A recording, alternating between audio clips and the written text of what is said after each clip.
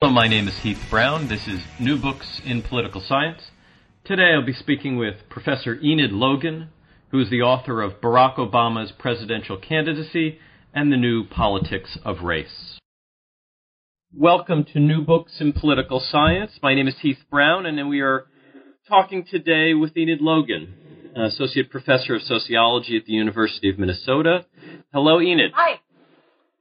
Welcome. I've had the chance to read this book of yours, and I hope that everyone listening to this has the chance in the future to read it.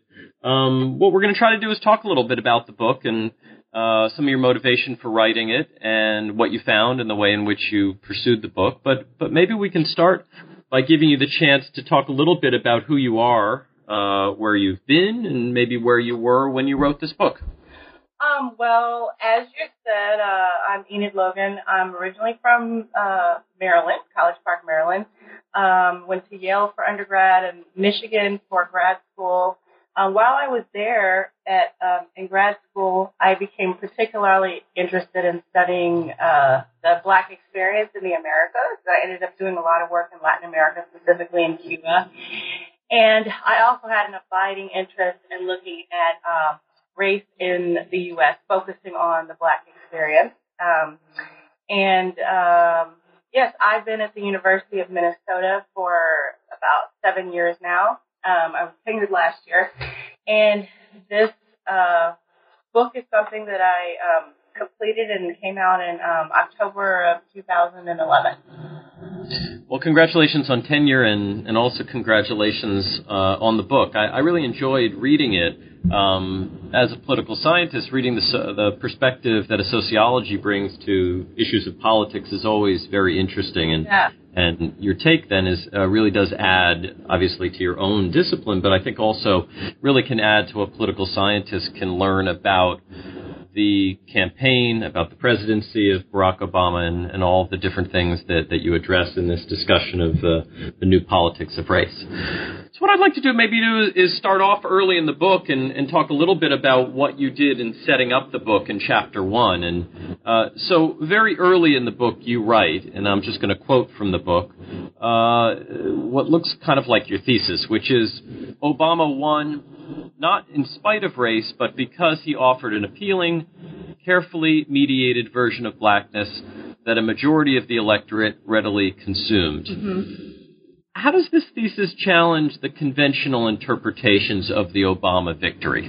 Well, the conventional interpretation in the media or the hegemonic understanding was that Obama's election proved that race no longer mattered in the U.S. and that we had collectively as a nation transcended race or overcome race, or that the election proved that America was now race blind. And I just felt that it was clearly not the case. It was clearly something much more complicated going on.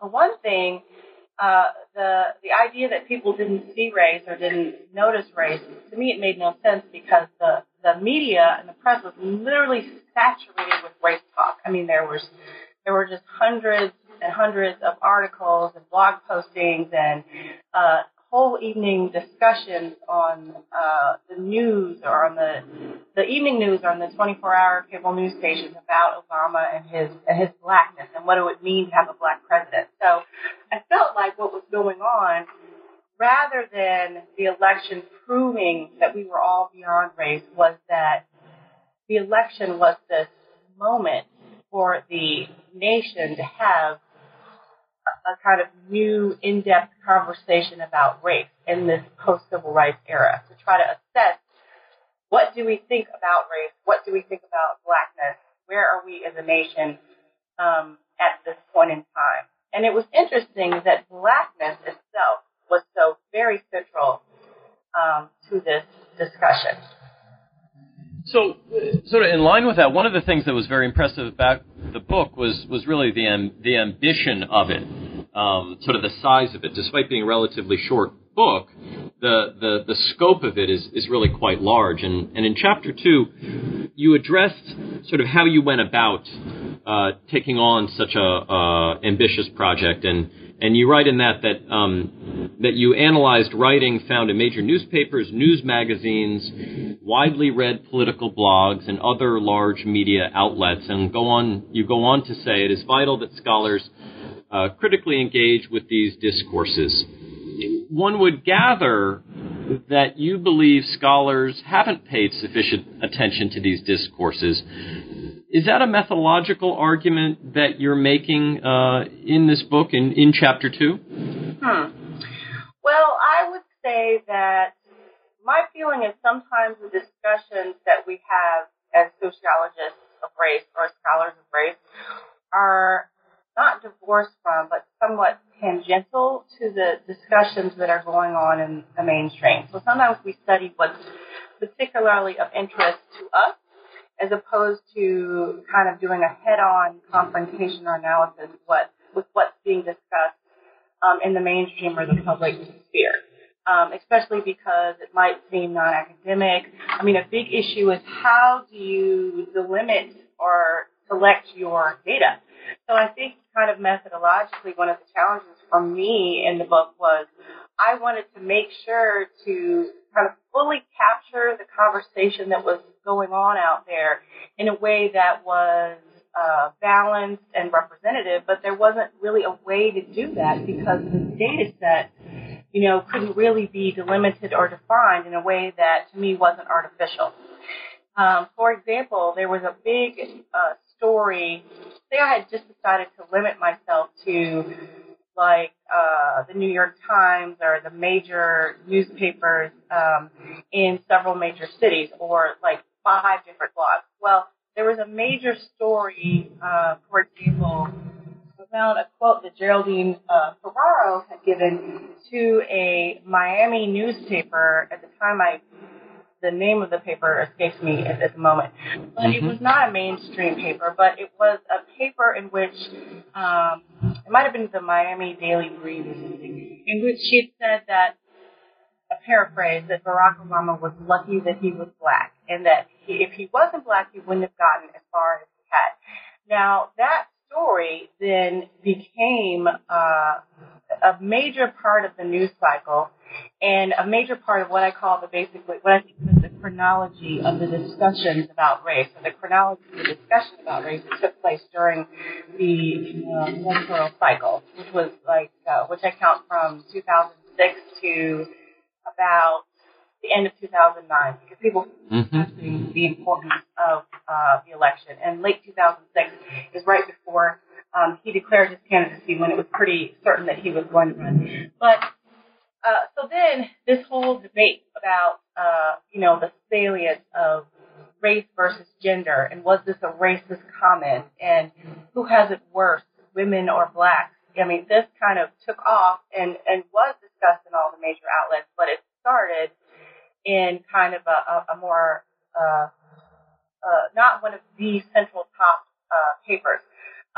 So I felt like it was really important to look at this event, at this election, which is, of course, why I think it's so appropriate to use this quote from Obama at this defining moment, because it was taken to be a defining moment for the nation as something of tremendous political import. And it felt like, if we're trying to make sense of what's going on in terms of race, we have to take these conversations that are happening, this kind of daily conversation in the press, which sometimes we look at as mundane or unscholarly. We have to take this kind of discussion seriously. How did you know when to stop? Because I think that I'm very sympathetic with this sort of effort to expand beyond sort of the 3 network news coverage and maybe the handful of major newspapers. But how did you know when to as you said, delimit? At what point did you treat a blog as just not critical or not widely read enough that you didn't include it in your readings or in what you were trying to interpret or analyze?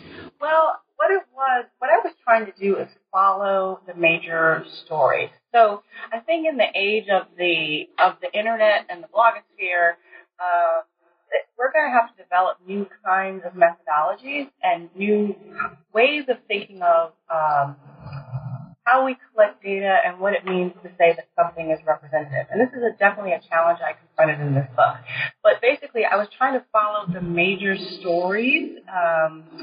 And as I said, I kind of charted out a chronology. So I'd say, okay, this is February 2007 or March 2008. What are the major stories that are going on at this time? Well, we have the major issue of the debates over Jeremiah Wright's incendiary sermons and the tapes of his sermons being played over and over again. And then we had Obama's response of the race speech of March 2008 and how that was taken. So I followed the major stories and the major arguments that came out of these stories. Now, the only degree to which,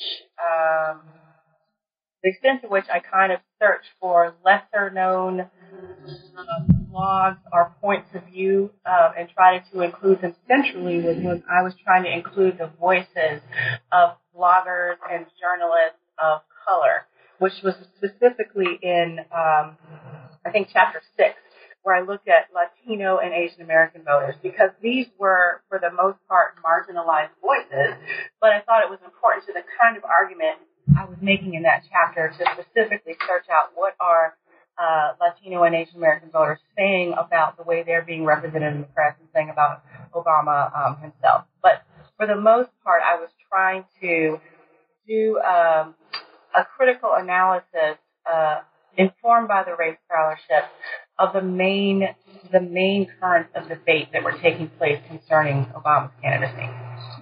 Now, you've brought up all of these things that I'm so curious about. So let me start with one of them, which is one of the really centerpieces of the book, which is in your treatment of the quote, race speech. Mm-hmm. And one of the things that you write in Chapter 3 is that some observers have been very critical of the address, seeing it only classical in an only classical color blindness and racial denial. You seem to reach a different conclusion about the speech. I wonder if you can briefly recount where this speech occurred in the campaign and how you interpreted it, and maybe why your interpretation's a little different than the way others have interpreted it. Yeah, I actually thought that the race speech was kind of a moment of bravery or courage on Obama's part, because I felt like there he tried to take the points of view, as I say, he attempted to explain the black church tradition without reducing it to caricature, and black frustration without reducing it to mythology, which was very common overall. Sometimes he tended to do himself. He says, while black anger was not always productive, it is, quote, real, it is powerful, and to simply wish it away or condemn it without understanding its roots only serves to widen the chasm of misunderstanding that exists between races. Now, what this was the speech that he gave in March of 2008 in response to kind of the furor that had arisen over what were taken to be very incendiary sermons given by his former pastor, the Reverend Jeremiah Wright, during the time that Obama was a member of the congregation in Chicago. I think it was Trinity Church in Chicago. And so there were some arguments that, because so Jeremiah Wright was widely kind of caricatured or portrayed as a racist, a nutcase, a conspiracy theorist, etc. And the idea was that Obama, by having been affiliated with him, certainly shared some of these kind of views. And therefore, the whole pretense of his campaign, or the promise of who he presented himself to be, meaning kind of a racially transcendent candidate who would help to overcome these racial divides, who was able to be a black politician who would not divide the nation, that he was able to, who was fundamentally different from these other problematic problematic such as Jesse Jackson and such as Al Sharpton and such as Jeremiah Wright at this time. So the whole idea that he was this kind of post-racial, racially transcendent candidate, this was called into question by the idea that he was affiliated with Reverend Jeremiah Wright. And so it was a moment that threatened to topple his entire campaign because of the fact that a lot of the excitement about Obama, as I've argued, was excitement about his race and the kind of black politician. The idea that the U.S. might elect a black man as president, but it was a certain kind of blackness and a certain kind of black politician that had to be presented. He was a very specific kind of black politician. So the idea of his racial transcendence, this was threatened by the idea of his affiliation with Jeremiah Wright. Well, rather than merely throw Jeremiah Wright under the bus, which was a phrase used quite a bit at that time, and say, look, I disavow him, I'm separating myself from him. His first, which he ended up having to do later on, or feeling like he had to do later on, his first attempt to address this was in this very bold speech on race. And it was bold in that while it would have potentially seemed braver or a better path for him to try to ignore the race issue or sidestep it or just separate himself from Wright, he said, no, look, let's try to actually have an honest conversation about race and think about black anger and why someone like Jeremiah Wright would be angry and make sense of it historically rather than simply dismiss it or say that it's paranoid or say that it's divisive.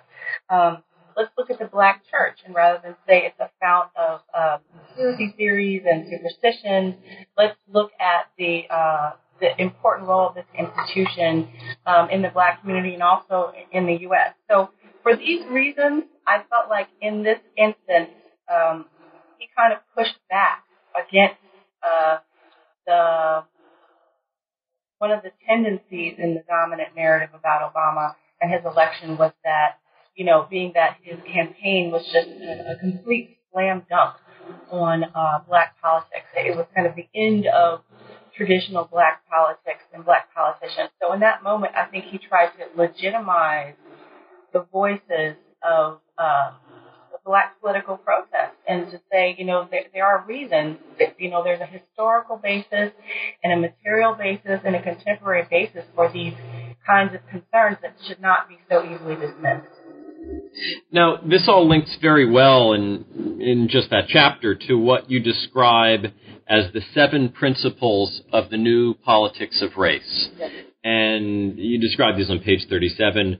1 is adopt an open and friendly manner. Number 2, give up the language of grievance and victimhood. Number 3, play down the significance of racism.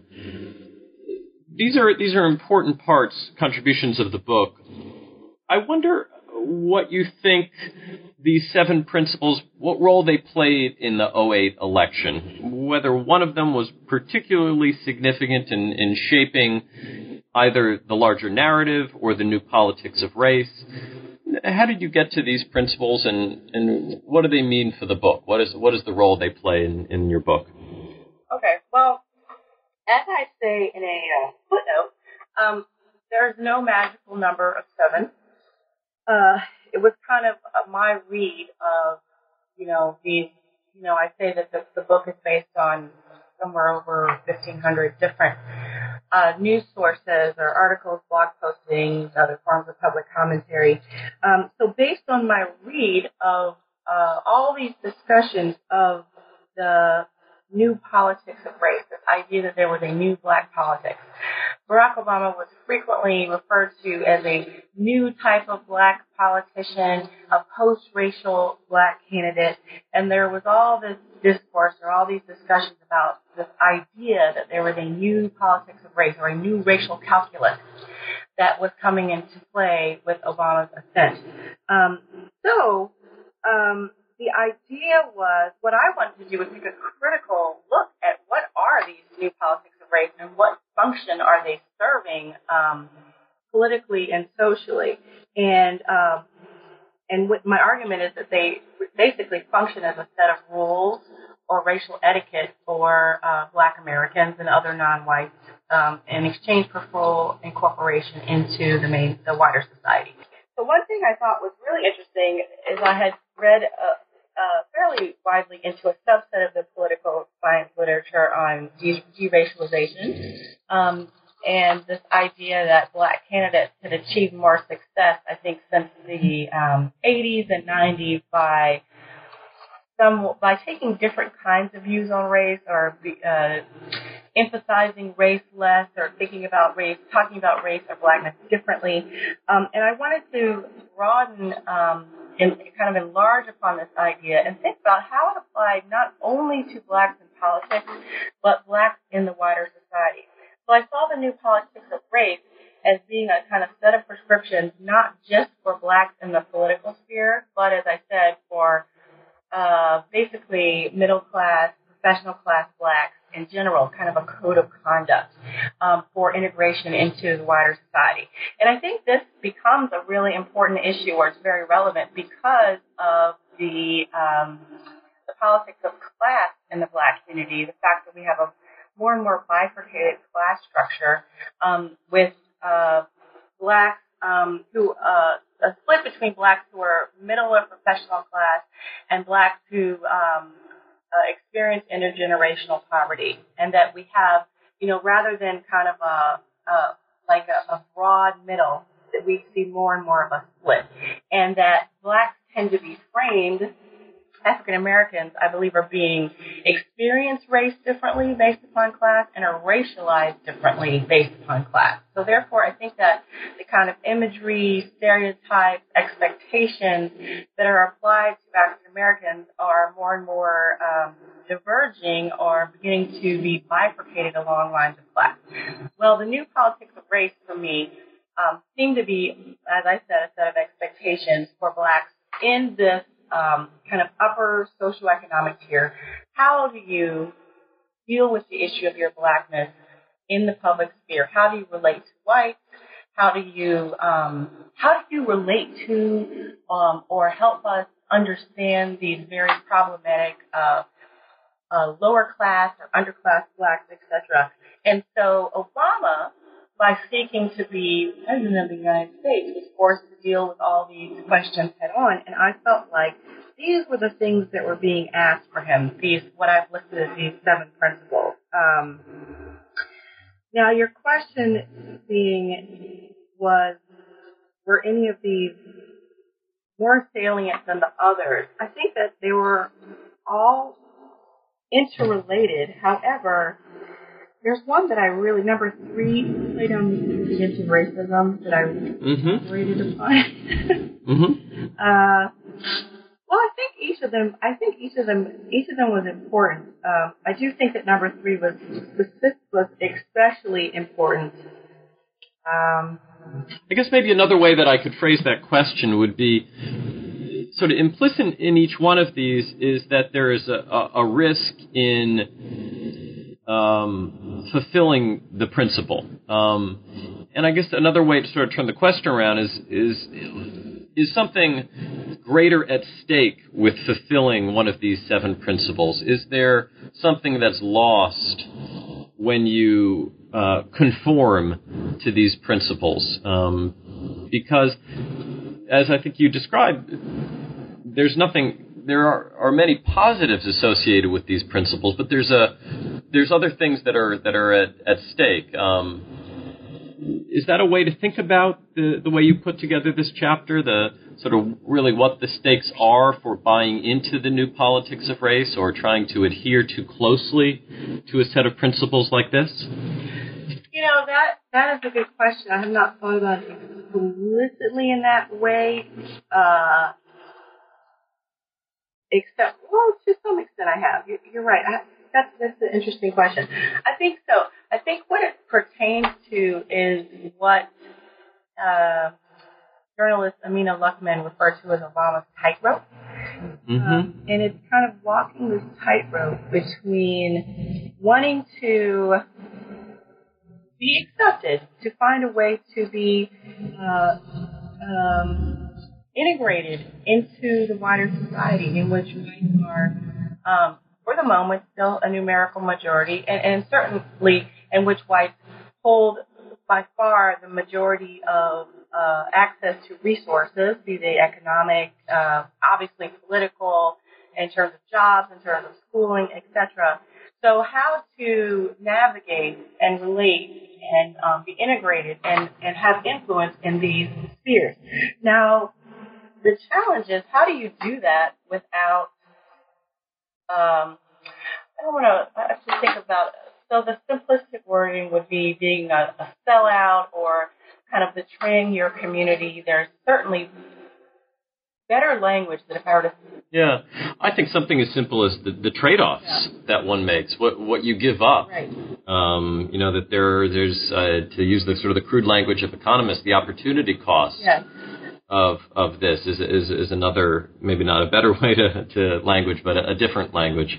Well, I said, for example, that for Obama, the new politics race, or something, I said that he played them to win, but he did not establish the rules of the game by himself, by any means. These were expectations that were put on him as well. And so a lot of times it was portrayed in the press like, oh, Obama is doing all these great things because he's showing, I think after his Iowa win, George Will and Bill Bennett together made similar comments like Obama has shown the black community that you don't have to be an Al Sharpton or a Jesse Jackson. You can talk about the issues. He's basically shown them that, that they have learned, they can learn how to engage in responsible, non-hostile debate.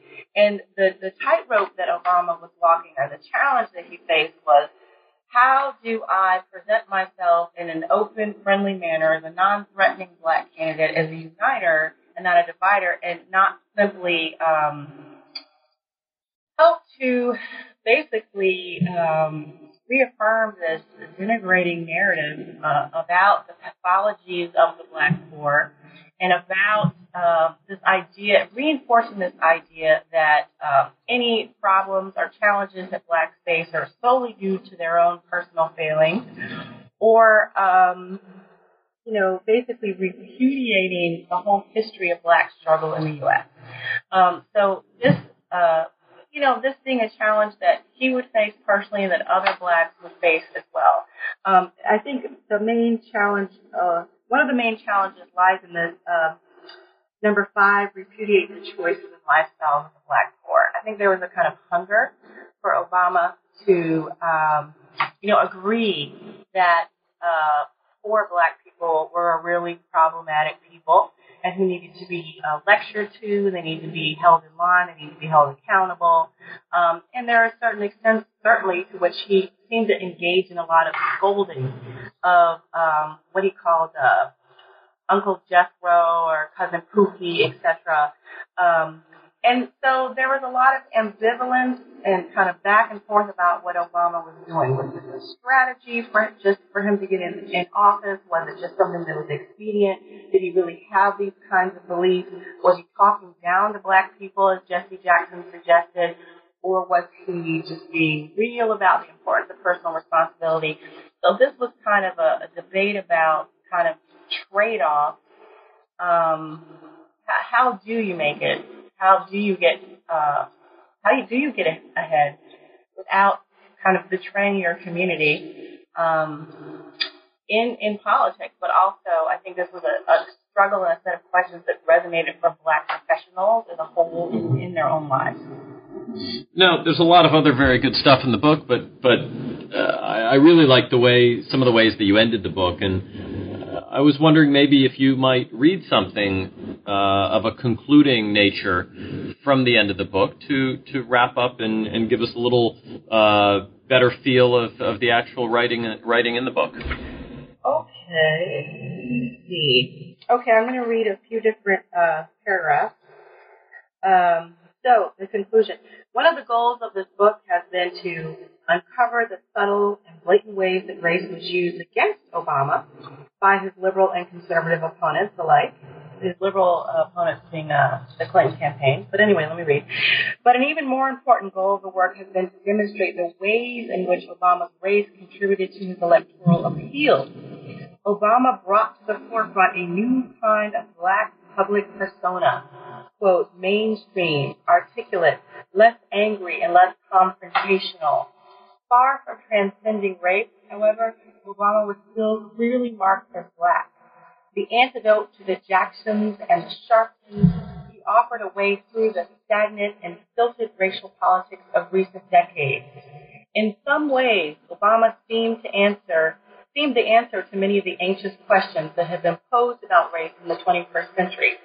While campaigning on a message of unity, hope, and change, Obama was clear nonetheless that he would make no race-based demands of white Americans nor attempt to significantly modify the existing racial order. Later I say, to be clear, I believe that the election of Barack Obama represented a definitive positive step for the nation overall.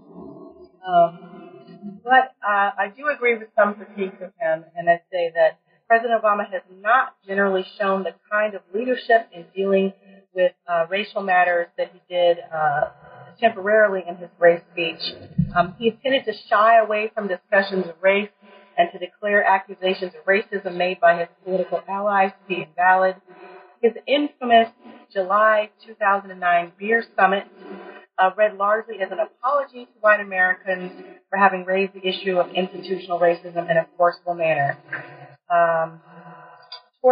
So then the last paragraph, I say, Barack Obama found a way of dealing with the issue of race in the U.S. and enabled him to ascend to the White House. This was a major accomplishment. But Obama's brand of racial politics becomes deeply problematic to the extent that it justifies heaping further scorn on the most economically and politically marginalized people of color, or that it requires upwardly mobile non-whites to join in the chorus of condemnation in exchange for integration and acceptance, or to the extent that it invalidates the pursuit of racial equality in fact, rather than merely in principle. While Obama's successful campaign for the presidency was an important historic breakthrough, it certainly did not represent the nation's definitive triumph over the problems of race. Not only because we're still profoundly unequal in many non-electoral domains, such as housing, education, criminal justice, wealth, and so on, but also because the way that race factored into Obama's own ascent was complicated and problematic. Barack Obama helped to create a space for new conceptions of national identity and a new kind of racial politics. But we must continue to push that space within us. Enid Logan, thank you very much for your time. Dr. Logan's book, Barack Obama's Presidential Candidacy in the New Politics of Race, has been published by NYU Press. You can get a copy of the book at www.nyupress.com. My name is Steve Brown, and this has been New Books in Political Science. Thank you very much for listening. Thank you very much, Dr. Logan. Thank you.